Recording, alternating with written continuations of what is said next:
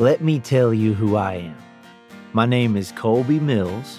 I'm 25 years old, and I'm sitting in a strappy, fold-out chair on St. Pete Beach, Florida, on a beautiful Saturday in mid-May.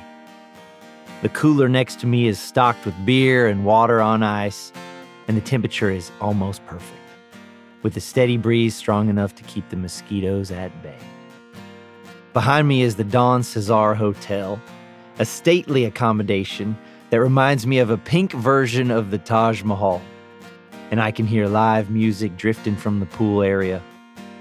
The guy who's performing is just okay.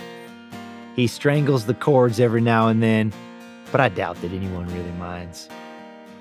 I've peeked into the pool area a couple of times since I set up here and noticed that most of the guests have been working on cocktails throughout the afternoon, which means they would probably enjoy listening to just about anything. I'm not from here, by the way. Before I arrived, I'd never even heard of this place.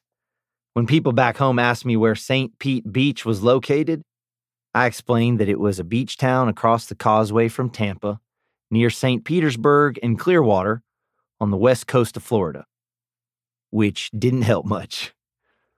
For most of them, Florida meant amusement parks in Orlando and bikini-clad women on beaches in Miami, along with a bunch of other places no one really cared about. To be fair, before I arrived, Florida to me was simply a weirdly shaped state hanging off the east coast of the United States. As for St. Pete, its best feature is a gorgeous white sand beach, the prettiest I've ever seen. The shore is fronted by a mixture of high-end hotels and low-end motels, but most of the neighborhoods seem typically middle class, populated by retirees and blue-collar workers, along with families enjoying inexpensive vacations. There are the usual fast food restaurants and strip malls and gyms and shops selling cheap beach items. But despite those obvious signs of modernity, there's something about the town that feels a little bit forgotten. Still, I have to admit that I like it here. Technically, I'm here to work, but really it's more vacation. I'm playing 4 gigs a week at Bobby T's Beach Bar for 3 weeks. But my sessions only last a few hours, which means I have a lot of time to go for jogs and sit in the sun and otherwise do absolutely nothing at all.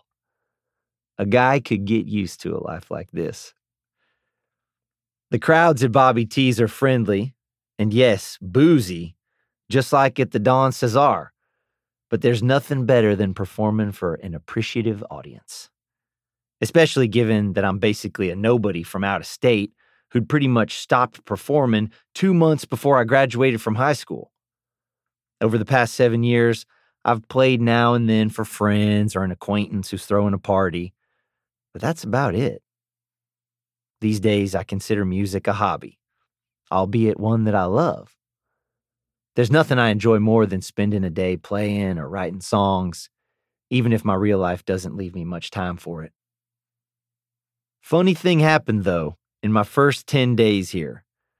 The first couple of shows went as expected, with a crowd that I assumed was typical for Bobby T's.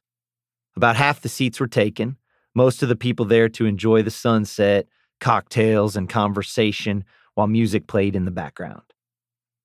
By my third show, however, every seat was filled, and I recognized faces from earlier shows. By the fourth time I stepped up, not only were all the seats filled, but a handful of people were willing to stand in order to hear me play. Hardly anyone was watching the sunset at all, and I started to receive requests for some of my original songs. Requests for beach bar classics like Summer of '69, American Pie, and Brown Eyed Girl were common, but my music? Then, last night, the crowd spilled onto the beach. Additional chairs were scrounged up, and they adjusted the speakers so everyone could hear me. As I began setting up, I assumed it was simply a Friday night crowd, but the booker, Ray, assured me that what was happening wasn't typical. In fact, he said, It was the largest crowd he'd ever seen at Bobby T's.